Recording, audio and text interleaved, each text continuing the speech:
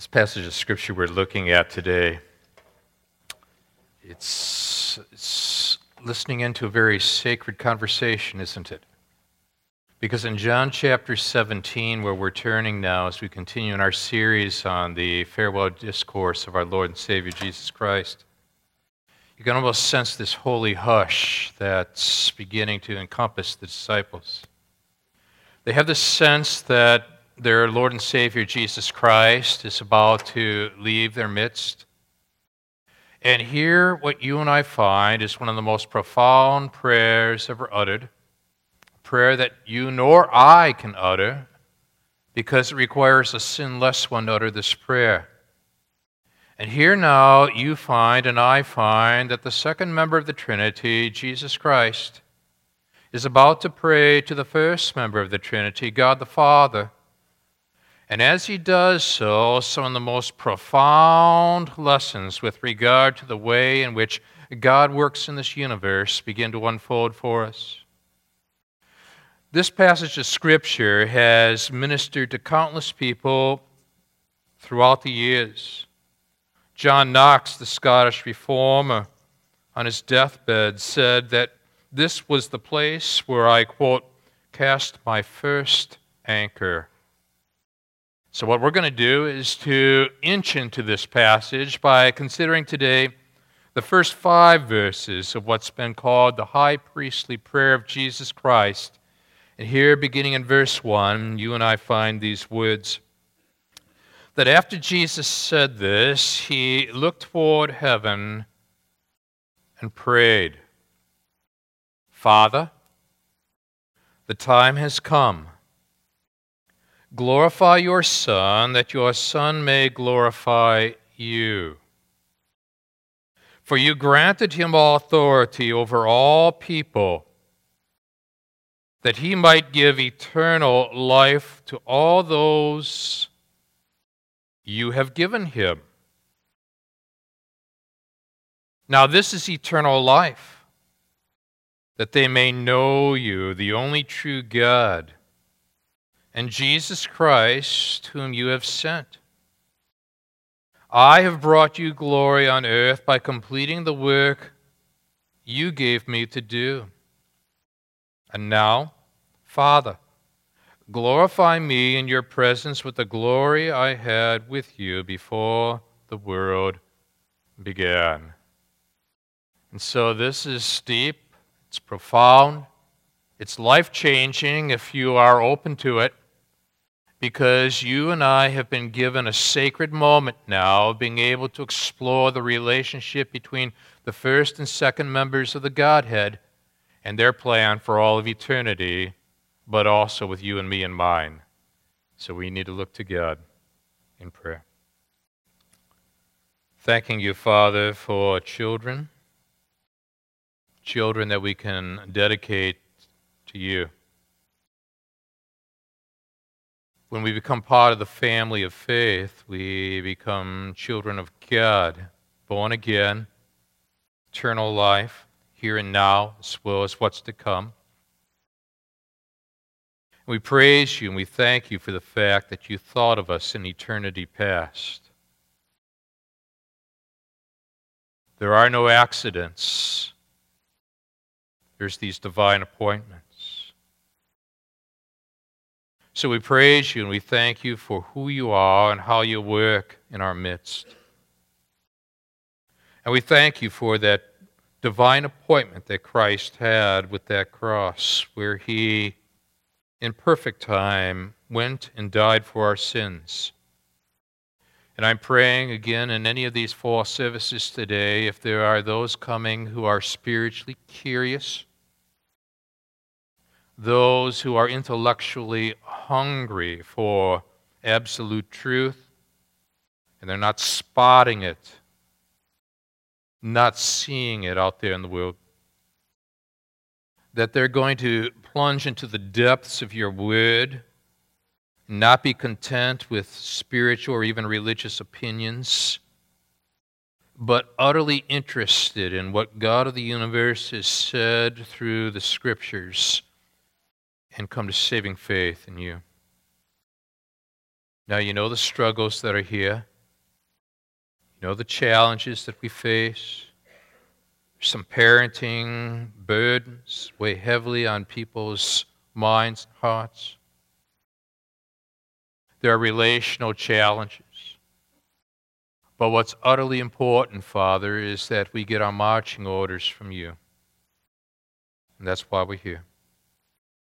So warm our hearts, engage our minds. Because again, Father, we've come here to see Jesus and Him only.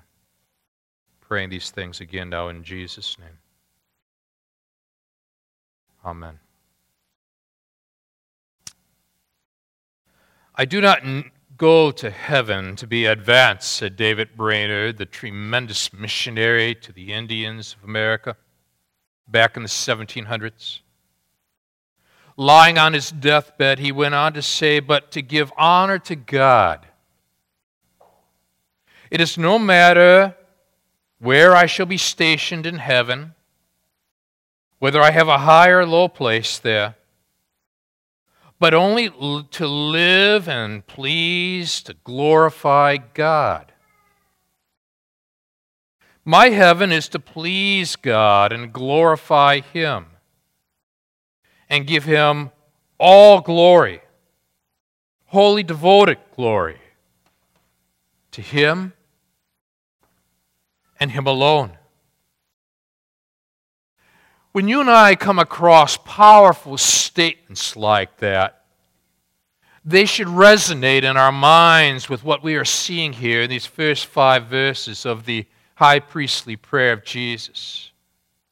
Because verse 1 and verse 5 serve as bookends, pulling together some tremendous opening statements by our Lord with regard to His utter purpose of bringing glory to the Father, and thereby experiencing glory from the Father. Because in verse 1, He will cry out, glorify your Son, that your Son may glorify you. And then bookend it with verse 5 and say, and now, Father, glorify me in your presence with the glory I had with you before the world began. Now, as we often state in our studies of the Scriptures, in the Old Testament, glory, of course, kavod is the Hebrew word, means heavy, the weightiness of God, which means then that you nor I are to take God lightly. So we take God's word with the sense of the gravity of what He said. We ponder God's Son and see the weight of glory on that cross. So what I want you to do now with me is that I want us to begin to feel the heavy, heavy weight of the glory of God the Father, God the Son, God the Holy Spirit in our midst here as we begin to pull out the thoughts in these verses. And notice in particular 3 significant ways by which Jesus Christ is glorified in this opening passage of Scripture. The first is found here in verses 1 and 2, and we're going to phrase it like this: that Jesus Christ is glorified through the supreme authority He possesses. Now, we got to inch into this, don't we? Now, Jesus, after He is done teaching His disciples, now prays to the Father, giving us the pattern that the early church embraced of the core issues of teaching and praying. And now here our Lord is praying to the Father. P.T. Forsyth notes that he is not observed in the Gospels Jesus praying with His disciples, but he does observe Jesus praying for His disciples. This is a prayer that you and I might call the real Lord's Prayer, because the prayer that we typically think of with regard to the Lord's Prayer, Our Father who art in heaven, hallowed be thy name.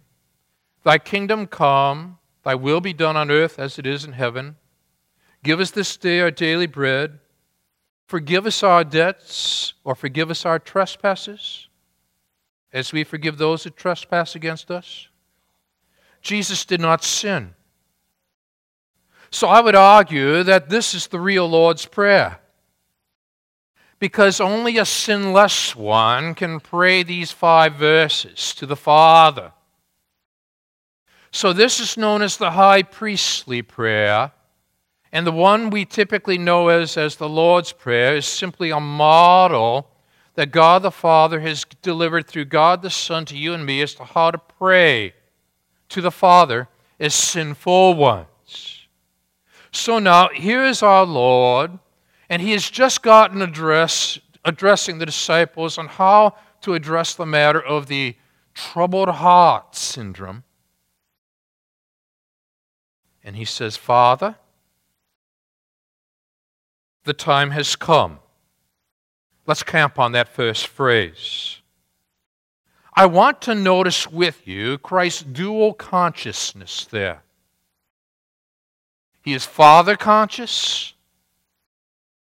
He is also time conscious. He says Father, which would have captured the attention of that first century Jew, because God seems so distant, so transcendent. And here is Jesus speaking as if God the Father is so intimate. Maybe you come out of a religious background where God seems so removed from you, even in your worship experience. I want you to feel the weight of the glory here and the intimacy of a relationship you can have with God the Father through the work of God the Son.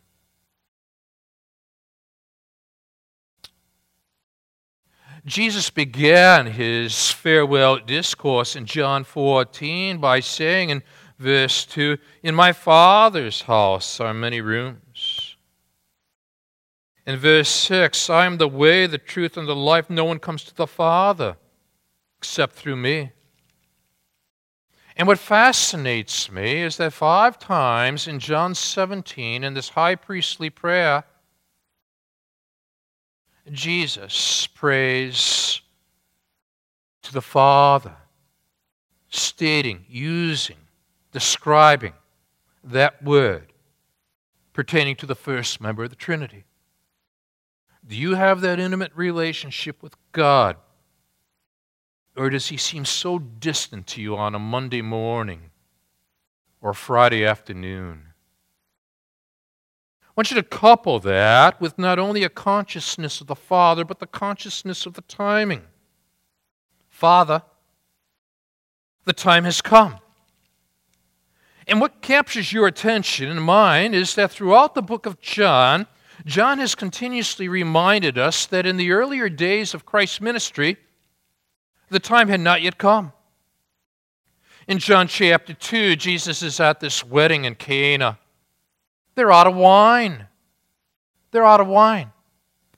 Jesus' mother speaks up and she says, "They have no more wine." How does Jesus respond? "Dear woman, why do you involve me?" Jesus replied. "My time has not yet come."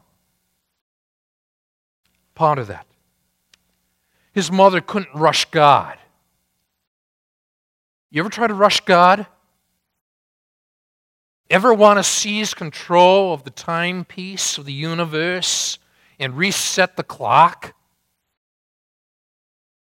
Jesus, the second member of the Trinity, is not even willing to do that. His time had not yet come. What about Jesus' opponents? When John chapter 7 and verse 30, they tried to seize Him, but no one laid a hand on Him because, quote, His time had not yet come, unquote.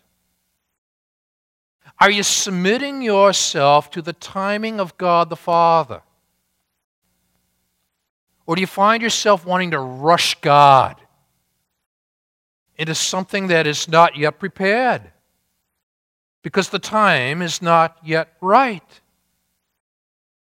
That's why Jesus uttered that statement to his mother in John chapter 2, and that's why Jesus refused to be seized by his opponents in John chapter 7.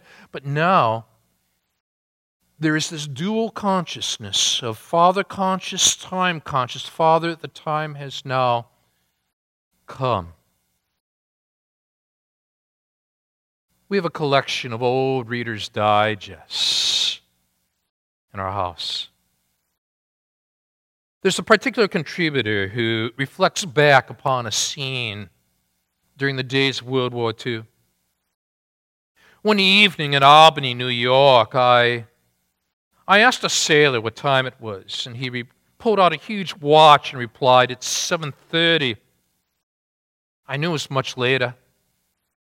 "Your watch has stopped, hasn't it?" I said. "No," he said, "I'm still on mountain time.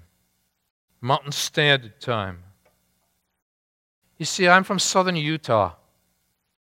And when I joined the Navy, my father gave me this watch. He said it would help me remember home. And you see, when my watch says 5 a.m., I know my dad is out milking the cows.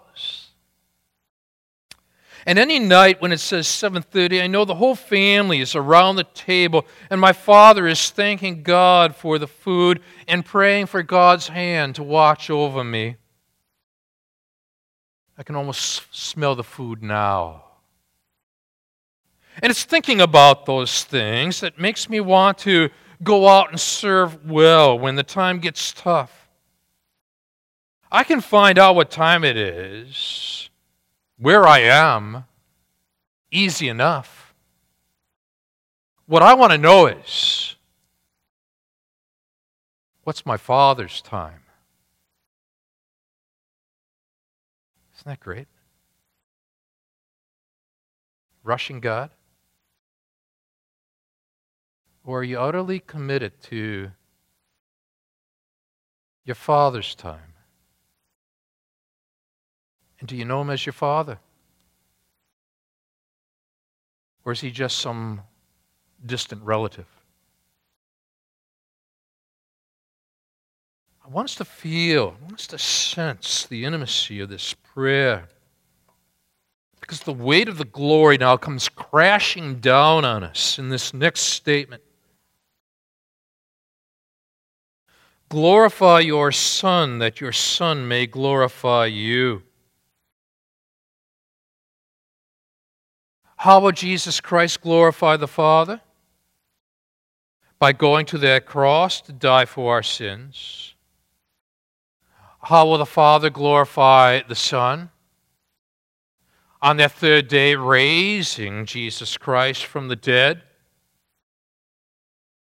lifting Him into the heavens and seating Him at the right hand, where He is acknowledged as authority over all. Because what we're talking about here is that Jesus Christ is glorified through the supreme authority that He possesses. He possesses, not us. But now look very carefully at the way in which God's glory and Christ's authority merge together in verse 2. Break it down phrase by phrase. For you granted Him all authority over all people. Stop right there. And notice that that's past tense.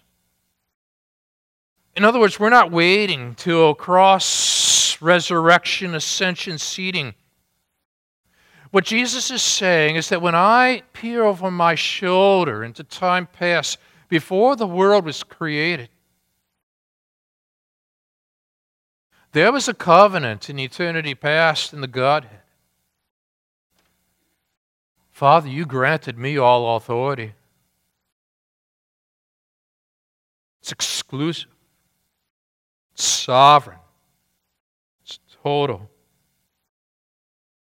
Isn't this astounding, then, that the one who is granted all authority was willing to submit to the timing of his Father?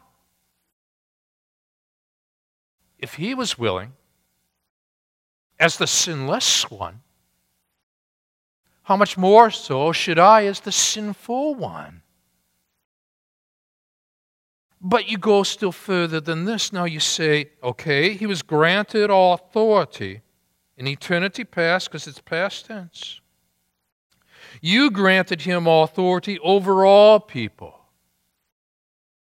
All people, all tribes, all ethnic groups, all nations. That's the extent of it. But now, notice the purpose of this. That he might give eternal life to all those you have given him.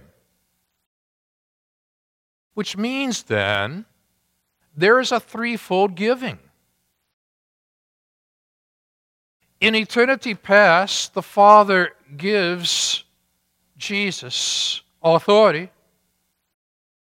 The Father gives Jesus his people.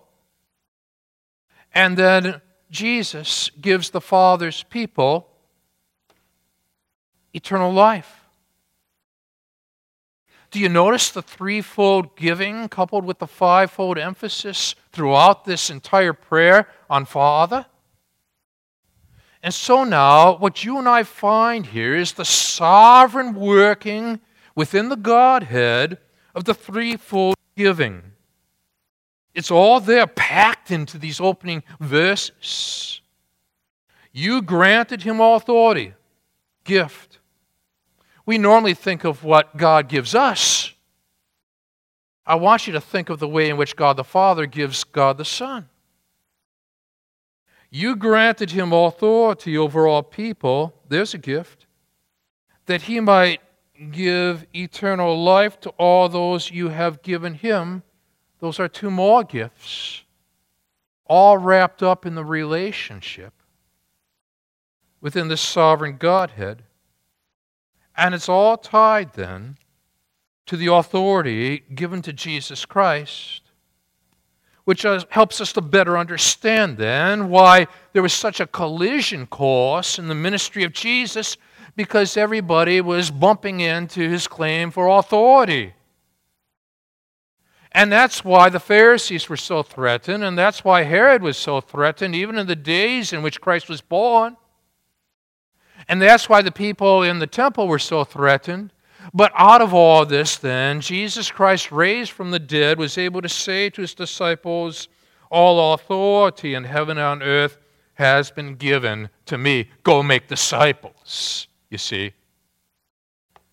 Because he's got the whole wide world in his hands. Reminds me of that story of when Alexander the Great, conqueror, on his deathbed, commanded that when he was carried out to his grave, brought down the streets, that in his coffin his hands be extended out of that coffin so that everybody could see he had nothing in his hands. The conqueror was conquered. What I want us to be able to see in the divine sovereign plan established in eternity past with the threefold gifting is that when Christ, in this eternal plan, would die for our sins and 3 days later be raised from the dead, he's got the whole wide world in his hands. And there's this quiet hush that must be permeating the disciples as they begin to reflect. This is not a gimme. What can I get from God? They're being stirred in their hearts on this tremendous eternal covenant that was established in eternity past. You know Jesus as your Lord and Savior. Part of that plan. Supreme authority. Once we've embraced this powerful, deep, rich, perspective in verse 1 and 2. We're ready for the second way in which Jesus Christ is glorified, where we don't take him lightly. That number 2, Jesus Christ is glorified through the eternal life he provides. We look at that threefold covenant of gifting described in verses 1 and 2. We see now how it works itself out in verse 3. Now this is eternal life. Mark this. That they may know you, the only true God, in Jesus Christ, whom you have sent. Mark that word know. Carries with it the idea of something deep, intimate, loving relationship to God. Notice that in this whole matter of the giving of eternal life involves the only true God, which means there's a lot of false gods in this nation and in this world. And Jesus Christ, whom you sent. That means then eternal life means knowing God. Which means God is knowable. Which means that God is personable. Which means that God is personal.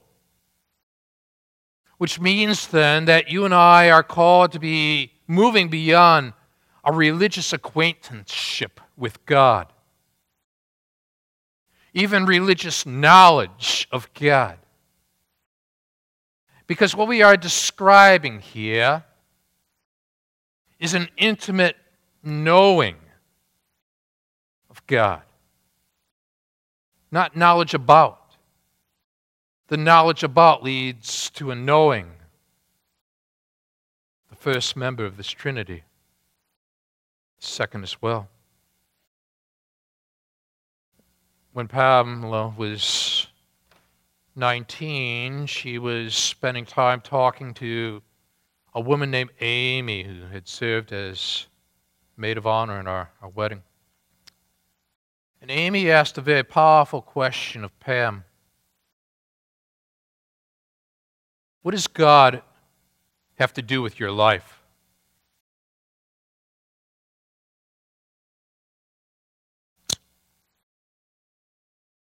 Now, the very fact that God would have something to do with your life and my life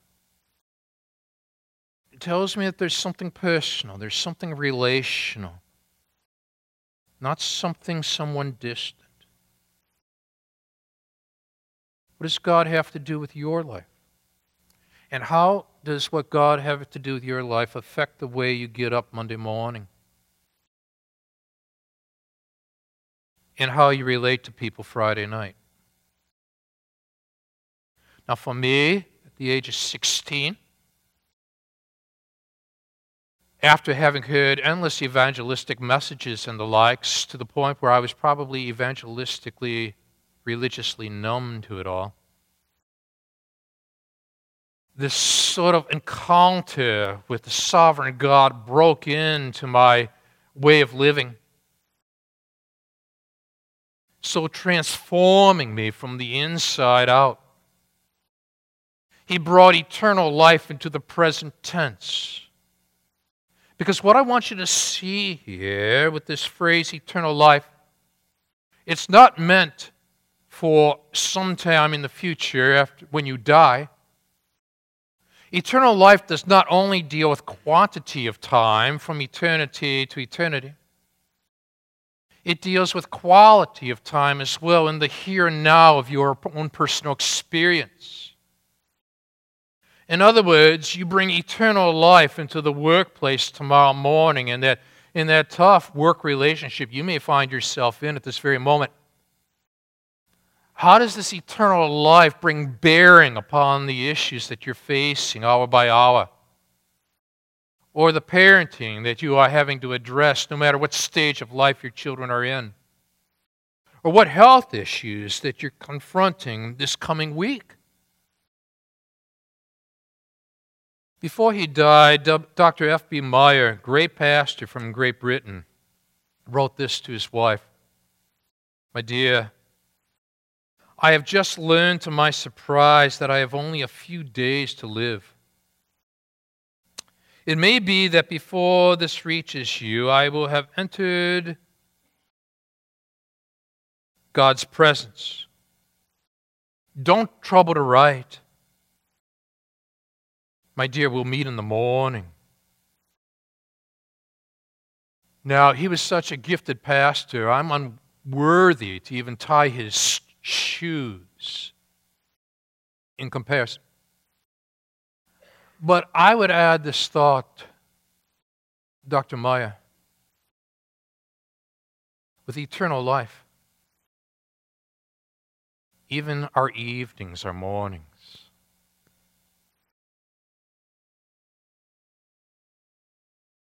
Maybe yours is the evening of despair. Maybe yours is the evening of trouble. Maybe yours is the evening of troubling health matters, financial matters, or parenting matters, but it seems like the evening.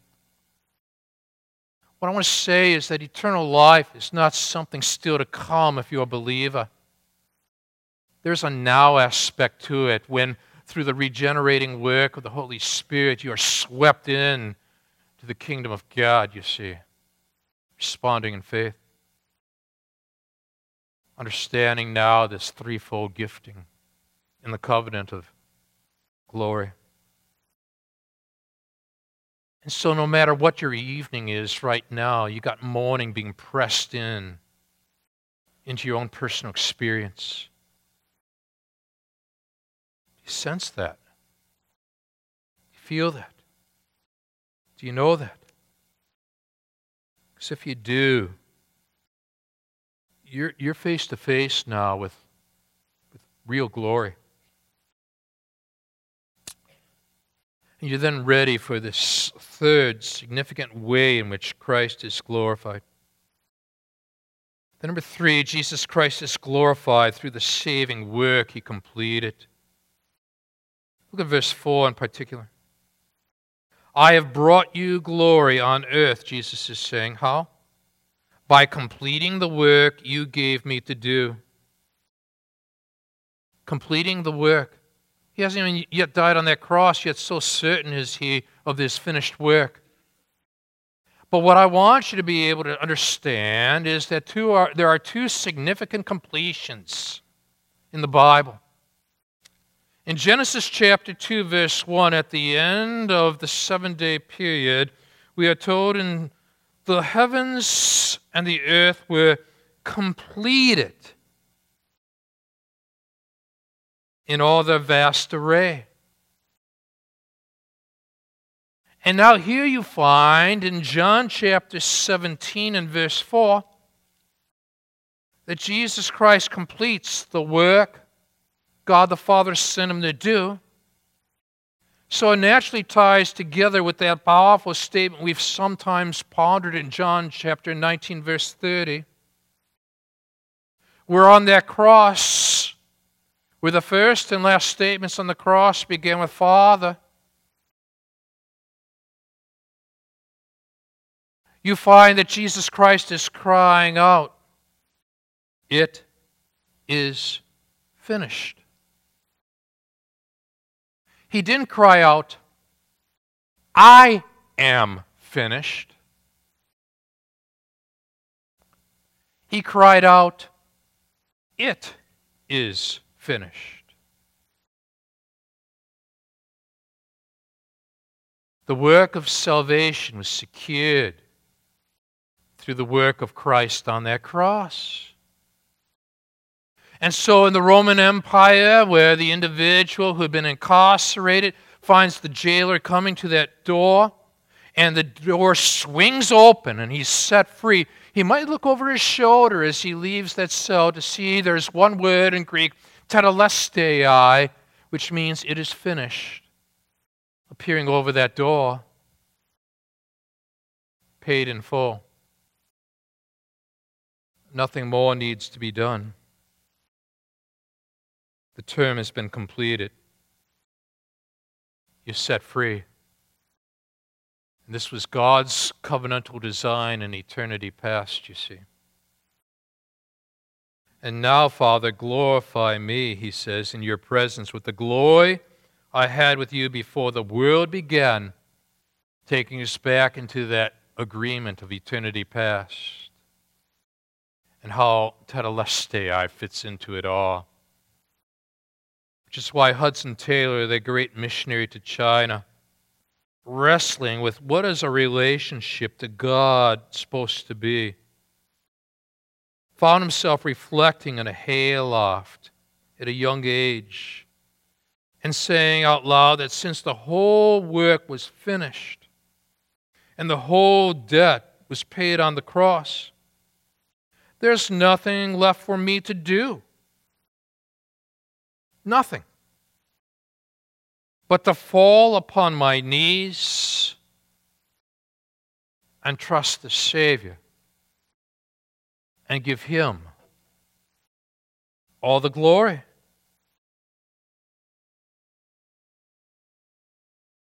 And so you pull all this together, and we're not shocked then as to how Jesus Christ has pulled together not merely past, present, and future in time, but past, present, future of eternity.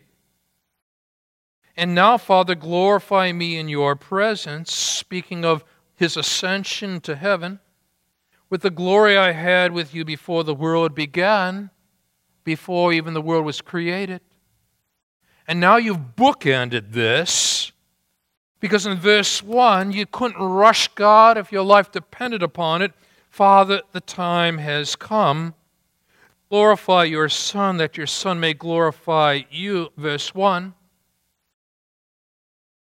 And now, Father, glorify me in your presence with the glory I had with you before the world began, verse 5. And so with that in mind, we honor our Lord, and we nod our heads to where we began this morning. When David Brainerd said, I'm going to be stationed in heaven, but whether I have a high or low seat there, doesn't matter. But to live and please and glorify God. My heaven is to please God and glorify Him. Give all to Him. To be wholly devoted to His glory. Are you settling for simply a religious acknowledgement of this kind of glory? Or do you have a deep, rich, intimate relationship with the one who died for your sins, who deserves to be glorified? Is it real for you? Let me pray for you as we stand.